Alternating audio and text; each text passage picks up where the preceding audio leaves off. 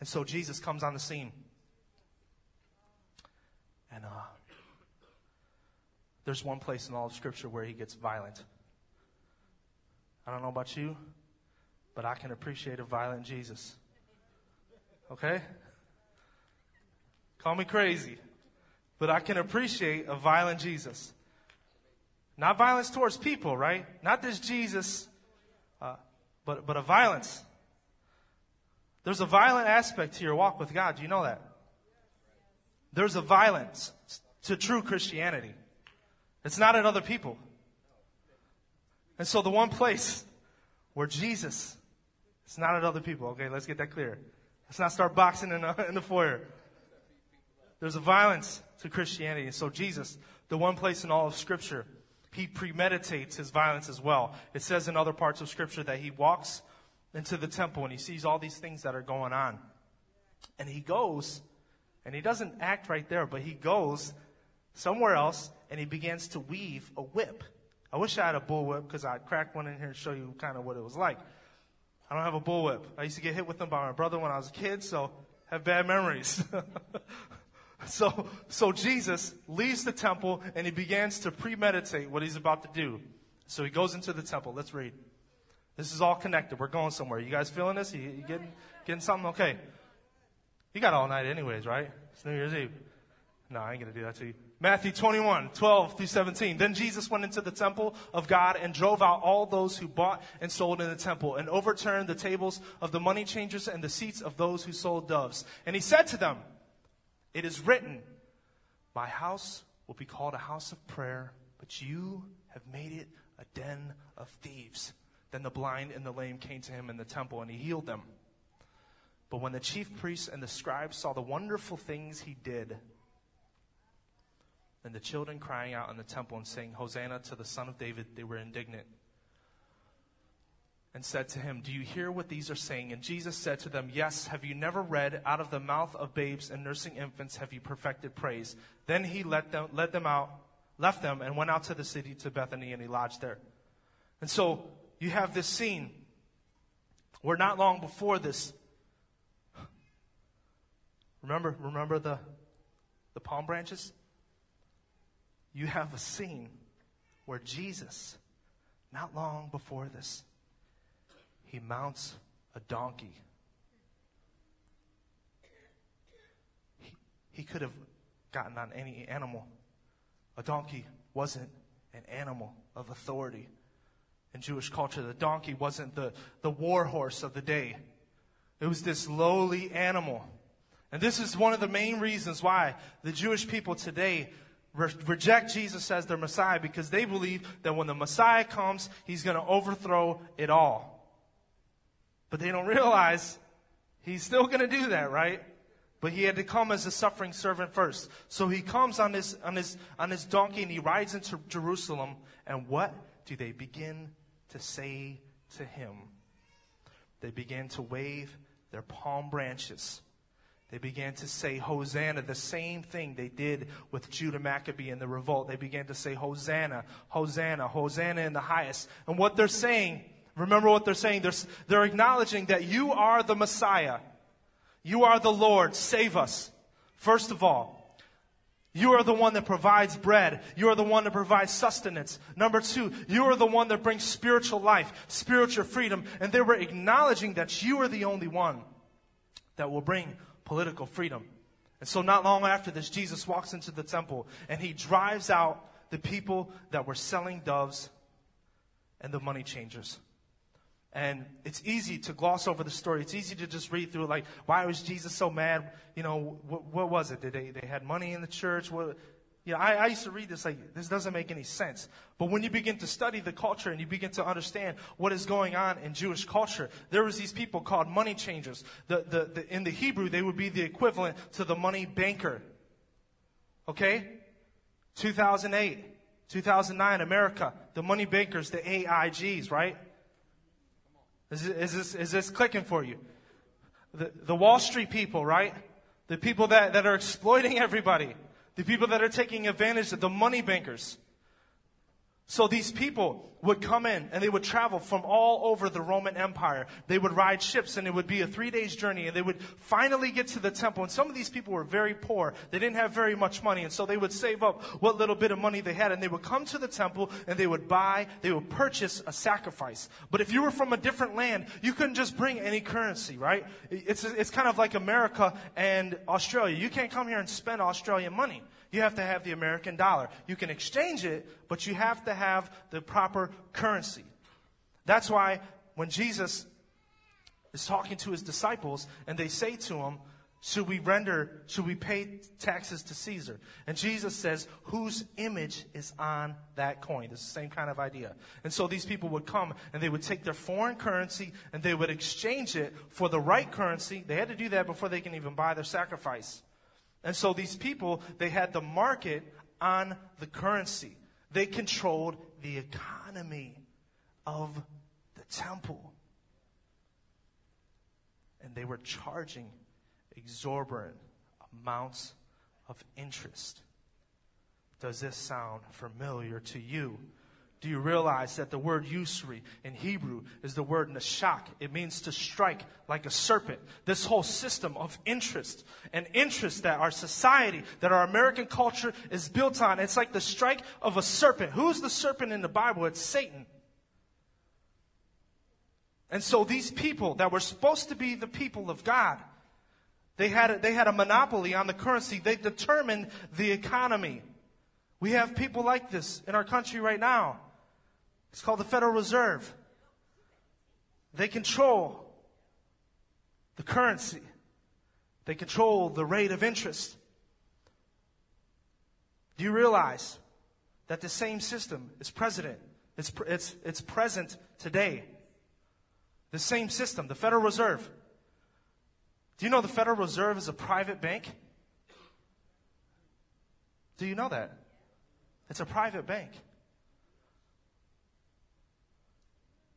And so Jesus comes in. Who's your trust in today? Is your trust in the economy?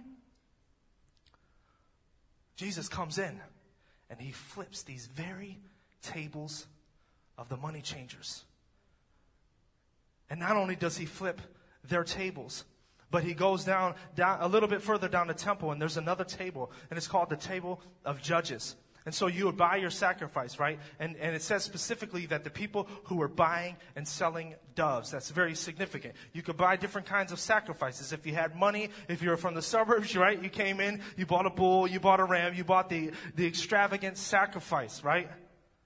But if you didn't have very much money, if you were poor, if you were a widow, if you were somebody that was kind of on the skirts of society, and all you could afford was a small sacrifice, you would buy a dove.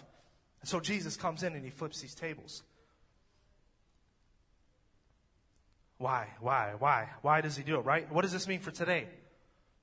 He flips the tables because the very people that were meant to bring freedom and to bring life to the rest of the people, they were exploiting them. Right? This whole system, they were taking advantage of the people that were on the outside. And so Jesus, when you think, right, in your religious mind, and we all have them, let's be honest, we all have our religious tendencies. In your religious mind, you think when Jesus goes in the temple, right, he's going to go hang out with the pastor, right? He's going to go hang out with the worship leader. But Jesus resists those that are on the inside and goes to those on the outside. This whole thing that happened, this whole scene, this whole thing that unfolded, it didn't happen just anywhere in the temple. According to scriptures, it happened in the court of the Gentiles. And a Gentile was anybody that was not Jewish. You were considered an outsider. You were considered unclean. That's why when Jesus comes somebody comes to him and asks for healing, and she says, even the dogs wait for the crumbs to fall. She was a Gentile wanting healing. It was like the Jews and the Samaritans. If you saw a Samaritan, you would go on the other side of the road. And so when you think Jesus will be with those on the inside, he was with those on the outside. And there was actually monuments, huge stone monuments that were in the court of the Gentiles, where there were these inscriptions that if you are not a Jew and you go past this point, you will be stoned to death. Do you know that when Jesus comes and he dies on the cross and he sheds his blood, do you know what he says? He says that the veil is torn. The wall of separation is torn. There is one new man, right? We are together. There is no Jew. There is no Gentile. There's no black. There's no white. Do you realize the kingdom of God? Do you realize this thing that we're a part of in here tonight?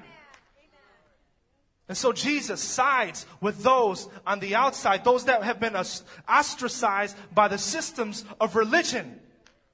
Which begs the question, which makes me ask God, who are the outsiders that we have rejected? The temple in the day of Jesus was a place of enormous wealth. In the book of Josephus, there's stories. He was a first century Jewish historian.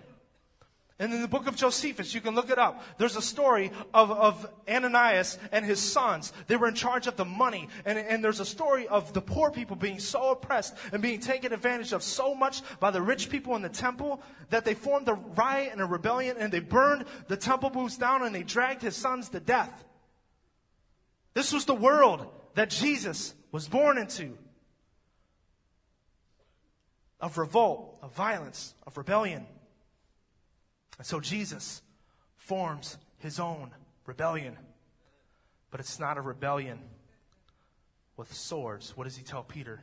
If you live by the sword, you'll die by the sword. It's not a rebellion of violence. There is a violence, but it's his love. It's his mercy. It's his grace. Do you realize that Jesus' love is violent for you? His love is violent for you. Violent is the love of Jesus for you. If you feel like you're on the outside and you feel like you don't belong in a religious establishment, violent is the love of Jesus for you. He will flip tables. He will turn the tables of religion for you. Who are those that are on the outside? Who are those that have been ostracized? Do you realize that Jesus will leave the largest church in America to find the homosexual in Lakewood? Do you realize this? Do you realize Jesus will leave the biggest Christian concert, the conferences, to find the drug addict in the alley? Do you realize this is the kind of Jesus that you serve? He will leave the religious establishments of America to find the unclean, to find those who have been rejected, to find those who have been forsaken. He will leave it all. Hebrews 10:4, it is impossible for the blood of bulls and goats to take away sin. See, there was a system that was in place that in order for you to be forgiven, you have to come in and you have to offer these sacrifices. But according to Levitical law, it's impossible for this to take away your sins. All it really did was ease your conscience. But Jesus comes in and he becomes the sacrifice. Do you know that today? That if you feel far from God, maybe you've never met this God, you know that you're separated from him, you know that your sin separates you from God, and you're not right with God, and you feel like you're on the outside. Do you know that Jesus himself, he wasn't one of these religious people that sat at a table of judges? See, this table of judges, you had to bring your sacrifice after you bought it, right? And they had to inspect it. So you could have traveled all this way, took the little bit of money you had, bought this dove of a sacrifice, right? Remember, it was the poor, it was the widows that were buying the doves. And so they would take it to the table of the judges, and the judges would inspect the worship. In what ways have we inspected the worship of others and said it's unacceptable? No matter how far you feel from God today, he loves you, and he came to shed his own blood for you.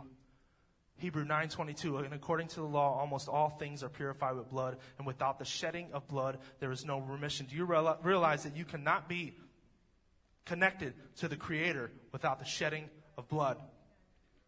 But the God that we serve isn't a God that stands in a distance. He's not a God that stands far away. But he himself comes and sheds his own blood. Ransom in the Hebrew is the word Pt.2, and it means to transfer ownership from one to another through the payment of a price. Atonement in the Hebrew is the word kapara, which means forgiveness and is based on the idea of a ransom, one person's life for another. See, when Jesus comes, it's not this system of religion. It's not this system that comes to exploit you. And I'm here to apologize to you tonight For maybe the church that you've seen out there, maybe the places that you've been, and this religion has been this thing that has been used to take advantage and to exploit. And meanwhile, everybody is doing fine on the inside while people are starving outside their gates. That is not who Jesus really is. See, Jesus doesn't sit with those on the inside, but he goes with those on the outside. And he doesn't just sit back and say, I'd really like to know you. He said, no, I will actually do something about it. And I'm not just going to say this, but I'm going to take it to the extent where I'm going to lay down my own life for you so you don't have to go through this whole system of religion and death.